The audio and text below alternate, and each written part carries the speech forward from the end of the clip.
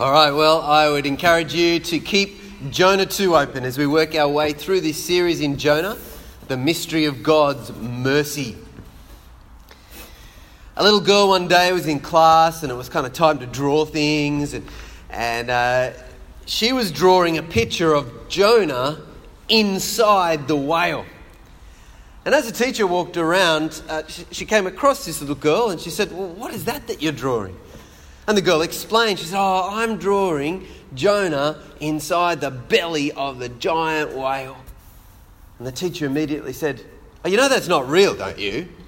You know, sure, whales have big mouths, but it's impossible for a human being to pass through their neck." Well, the little girl just kind of kept on drawing. And she said, "Oh, well, I'll ask him about it when I get to heaven." The teacher, a little bit irritated, having expressed her belief but also scientific fact, sarcastically said, "Well, what if he went to hell instead?" Well, the little girl kept drawing and quite sweetly said, "Well, then you can ask him." People have these kind of different responses, don't they, to this story. For some, it's believable. For some, it's unbelievable. We're going to see a similar sort of response today in response to God's mercy. Is it believable? Is it unbelievable? Is it something you run to, or is it something you run from? And we actually see today that Jonah is running from mercy. It's what he's doing in chapter 2. Now, it shouldn't surprise us too much, given chapter 1. Last week we started chapter 1 where Jonah was running from God. God had said to him, "I want you to go and share this message of warning about a judgment to come," but it had this implied mercy available that if they turn, God would be merciful to them. And so, what has Jonah done? He's gone, "I don't want to be a part of that. No way." Gets in a boat and he runs away. Because he wanted God to do it his way. In fact, deep in his heart, he wanted a very different God. You see, when God's mercy is a mystery, we won't repent. That's the big truth from God's word today, Jonah 2. When God's mercy is a mystery, we won't repent. We won't turn back to him. And as I said last week, the book of Jonah, unlike all the other prophetic books, which is about the prophet's message, this one is about the prophet. He is a mirror to our souls. Firstly, to Israel. God is speaking to his people, Israel, who are just like Jonah. And so they are meant to Jonah is this mirror. How are you being like him? But it's also for us. Last week we asked, how are we like Jonah? Well, let's pray as we hear from God's word again today. Lord, you are rich in mercy, and because of your great love for us, you made us alive with Christ even when we were dead in our sins. And so teach our hearts and minds today that it is by your grace and mercy alone that we are saved. Holy Spirit, help us to understand the mystery of your mercy more deeply than ever before today. In Jesus' mighty name, amen. So we're seeing Jonah running from mercy, and we're really going to look at this in two ways. Firstly, we're going to look at what is mercy. We're going to understand mercy from this passage, and then the next thing we're going to see is that mercy remains a mystery. So let's have a look at this, Jonah 2, and we'll see God's ridiculous mercy to us. Jonah is very famous for being swallowed by a fish or a whale, whatever you want to call it. Many people have no clue about the rest of the story. So it's really good for us to actually be going, what actually did take place when he was inside the fish? But let's just stop and think about it for a moment, how he got there. He's been thrown overboard by a bunch of sailors. Immediately the storm is stilled. And that exact place in the whole of an ocean at that exact time when Jonah hits the water, the 11 o'clock whale swings by. No way. This is all by God's timing, that actually at that moment even the whale opened its mouth. And that's exactly what chapter 1 verse 17 tells us. It says the Lord provided. Or if you went to, say, an ESV translation, it would say the Lord appointed. God has directed that whale to be right there. And it's worth asking the question, why did God send this giant fish? Of all the different things he could have sent, a fish? Now, I'm going to come back to that answer in a second, because answer that question shortly. But it's a key question for us. But before we answer it, we need to remember, here is Jonah who has rejected God's call upon his life. Go there, and he's rebelled. He has run in the exact opposite direction.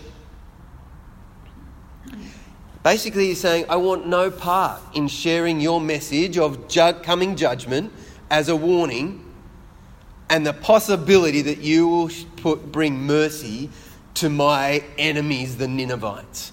No part, to the point where, as we saw last week, he would rather die. On that ship, as it was in the midst of this crazy storm, he could have fallen to his knees and confessed his sin and turned from it. But no, I'll save your life, sailors, but I'd rather lose mine. He's running from God because he wants a different God. And how does God respond? Verse 17 of chapter 1. But the Lord provided a great fish to swallow Jonah. And Jonah was inside the fish 3 days and 3 nights. That's God's mercy. Despite all Jonah has done, God didn't give him the death, the punishment that he absolutely deserved. That's mercy. And I've no doubt that Jonah, when he was kind of in the belly, is very surprised that this has happened to him. He wasn't thinking, it'll be all right. By the time I get over there, God will put a giant fish. No way. Now, there's even the possibility, I think, that Jonah's sitting there disappointed because that's not what he wanted. But who knows? Maybe we'll have to ask him in heaven. Now, God in mercy then takes Jonah down deep. Takes him to the very bottom. We read that in verse 5 and 6. The engulfing waters threatened me. The deep surrounded me. Seaweed was wrapped around my head. To the roots of the mountains I sank down. The earth barred me in forever. See, remember, he doesn't know how this is going to turn out. There's no reason for think that anything but this is now his grave. He is at that point of facing death, at his lowest time. And so often, that's what we need. That's what people need in order to see their very need of God and to see God's mercy. I'd be surprised if many of us don't know a Christian, or maybe even that happened to us, that God has taken us down to that low point to truly see him and hold out a hand to him and receive his mercy. But that's not where it ends. Have a look at the rest of verse 6. But you brought my life up from the pit, O Lord my God. He's gone to the bottom, and then God in his mercy has brought him up from the pit of death. And this is where we come into why a giant fish. A couple of weeks ago when I was getting ready for the series, I was down at the cafe that I go to getting a coffee, and I was chatting to the guy who owns the place.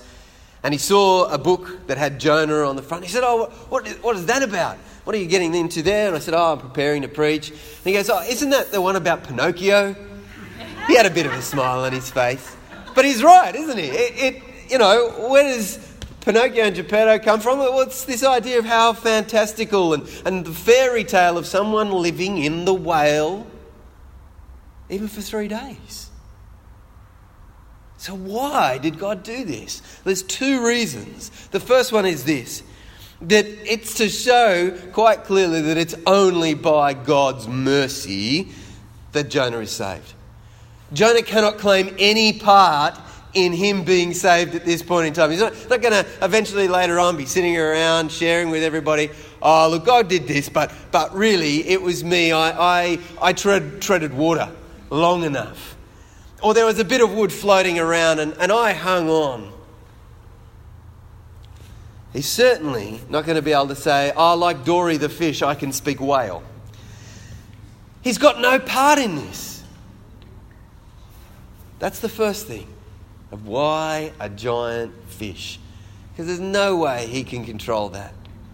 But the second thing is to show just how ridiculous is God's mercy beyond our wildest dreams and imagining.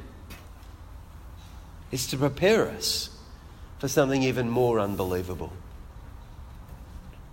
And that's what Jesus spoke about when he said that Jonah was a sign. To prepare us for this unbelievable truth that the Son of God would give up his throne in heaven to be laid in a wooden cradle as a man and then be hoisted onto a wooden cross to die for people just like Jonah who reject God and rebel against him. But then, even more unbelievably, that after 3 days, he would rise from the dead. In Matthew chapter 12, verse 40, Jesus says, well, just as Jonah was in the stomach of a sea creature for 3 days and 3 nights, so the Son of Man, that's me, will be in the heart of the earth, death, for 3 days and 3 nights, and then rise. Jonah prepares us for that. He is proof, not only that we're only saved by God's mercy, because we can't beat death, but also that Jesus has, and that Jesus offers us eternal life, because he was dead for 3 days and then he rose from the dead. What a glorious vomit it is when Jonah is thrown out on the beach. In that moment, it points us to this one day when Jesus would be born again, rise from the dead, and we would have life through him. That's just how ridiculous God's mercy is to us. As Jonah declares in verse 9, salvation comes from the Lord. At that deepest depth, this is the truth that he cannot deny. This is what Peter, at the beginning of his letter in the New Testament, says, verse 3, chapter 1, praise be to the God and Father of our Lord Jesus Christ. In his great mercy, he has given us new birth into a living hope through the resurrection of Jesus Christ from the dead, and into an inheritance that can never perish, spoil, or fade. That's ridiculous mercy. I hope, like me, you can see just how wonderful, how magnificent, how amazing, how beautiful and ridiculous this mercy is, and it stirs your heart, your very soul, to thanks and praise. Because if we don't, then mercy remains a mystery. God's mercy will remain a mystery to us. And I strongly believe that chapter 2 really is a warning to God's people then and us, that mirror to our soul. Finally, Jonah starts speaking to God. It only took 3 days in the belly of a fish. I mean, think about it. If he'd said this stuff early on, It would have been quicker. But he holds out. How hard is this guy's heart for 3 days? God's mercy is going to bring about change in Jonah.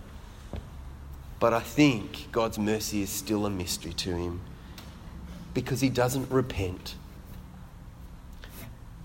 If you read through chapter 2, at first kind of glance, it seems really good. It seems like maybe Jonah's got it. But if you look again, you see that he actually doesn't turn back to God, trusting him completely in his heart. Yes, he's got the words. But actually, all of them are quotes from the Psalms. None of them are his own words. Now, you know I'm a big fan of praying through the Bible. Don't get me wrong.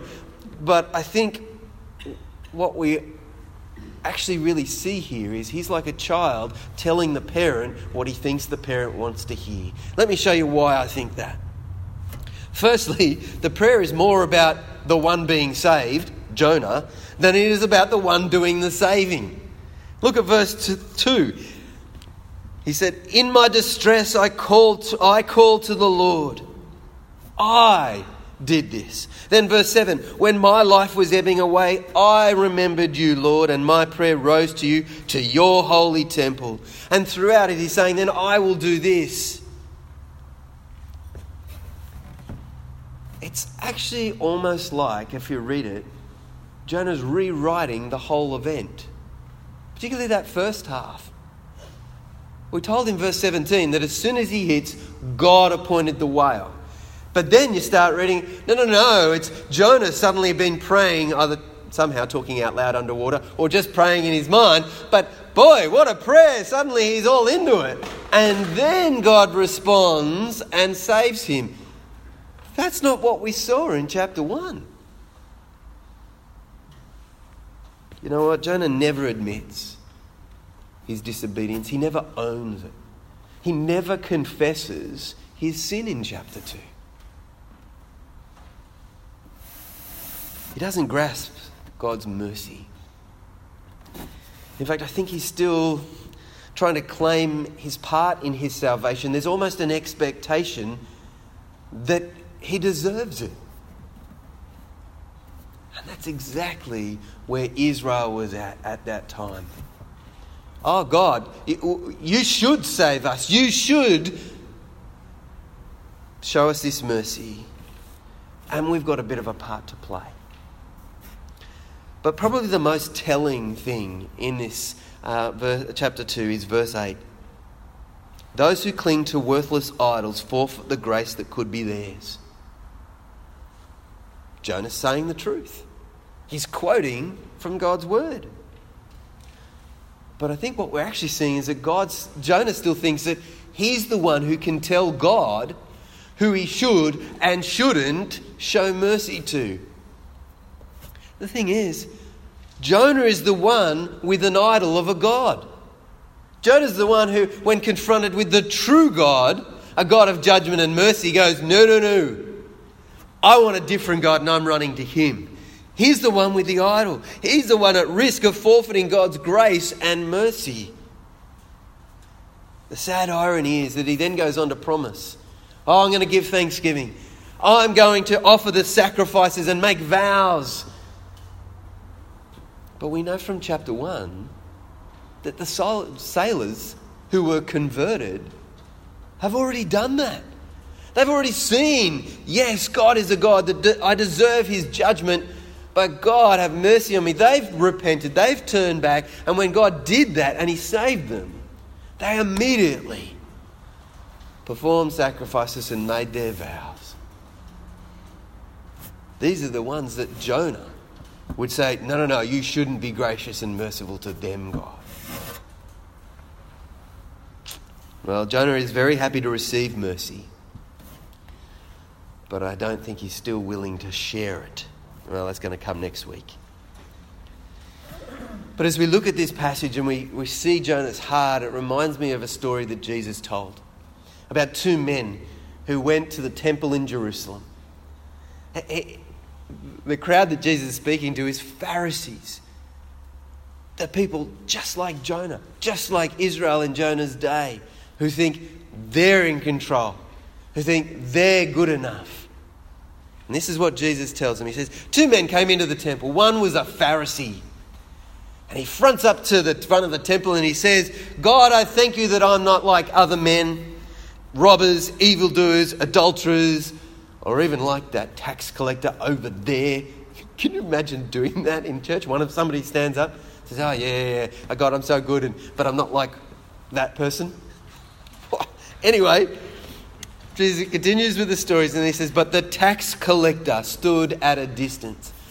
You might know that tax collectors, mate, they are sort of the social outcasts. They are hated by so many people.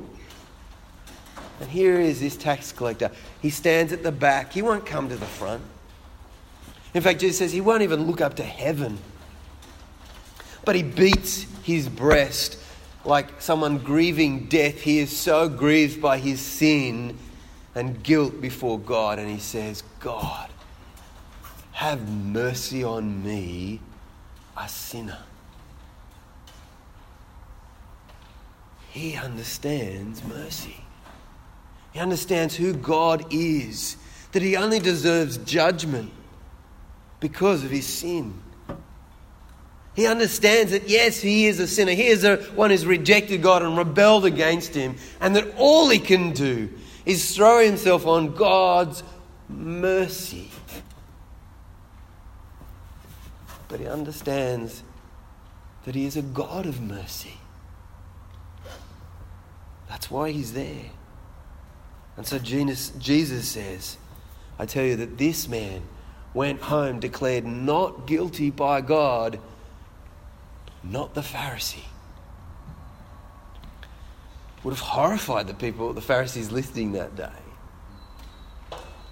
And it's exactly the same thing that's going on here with Jonah. He has not come like the tax collector. In fact, the only way to receive mercy is that we must accept 3 truths. 3 key truths. First one, I don't deserve it. That's so hard in our culture, because our culture sort of says you deserve everything that you want. And no one can say you don't deserve something. But it's true, and we've got to accept it. I don't deserve God's mercy. Second truth, I can't save myself. Another really hard thing for people to accept in our culture. What do you mean I can't do this? I can do anything. Live your truth. Believe in yourself. That's the mantra of our world. But when God takes us to the bottom and we see our need, now that's when we understand I can't save myself. And the third truth is that this mercy isn't cheap. God's mercy cost his most precious son. Cost him his life. As he took our place, he took our death. God wants Israel back then, and he wants us to learn from Jonah.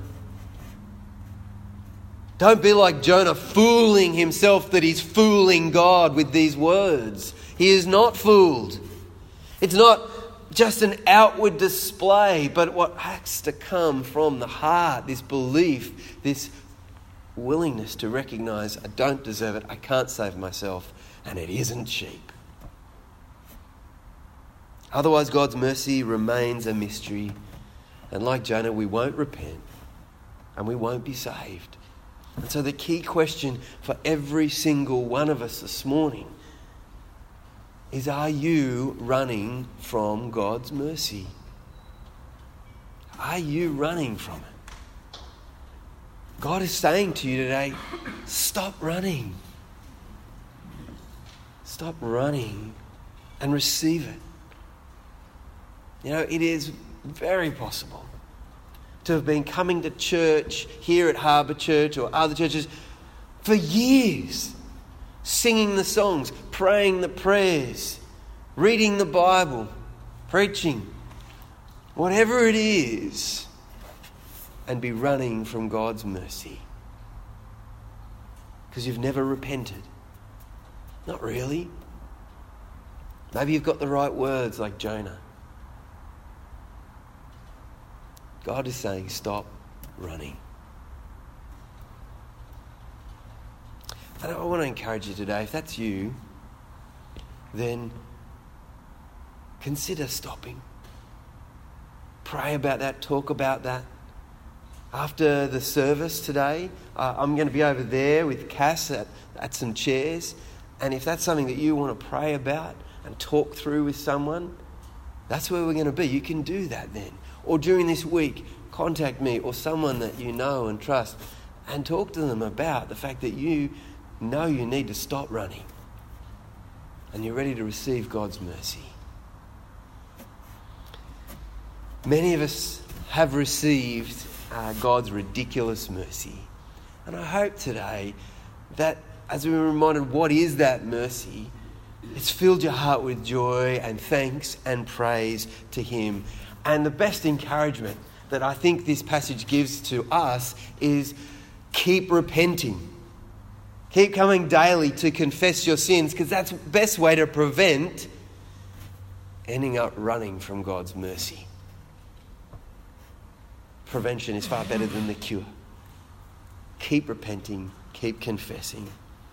We're going to have a time now for each of us to pray, to come before God, wherever you're at, whether you're running or whether you've received it. A time to pray. And as I said, at this end of the service, you're more than welcome to come and chat and pray with us. I encourage you now to take this time to pray.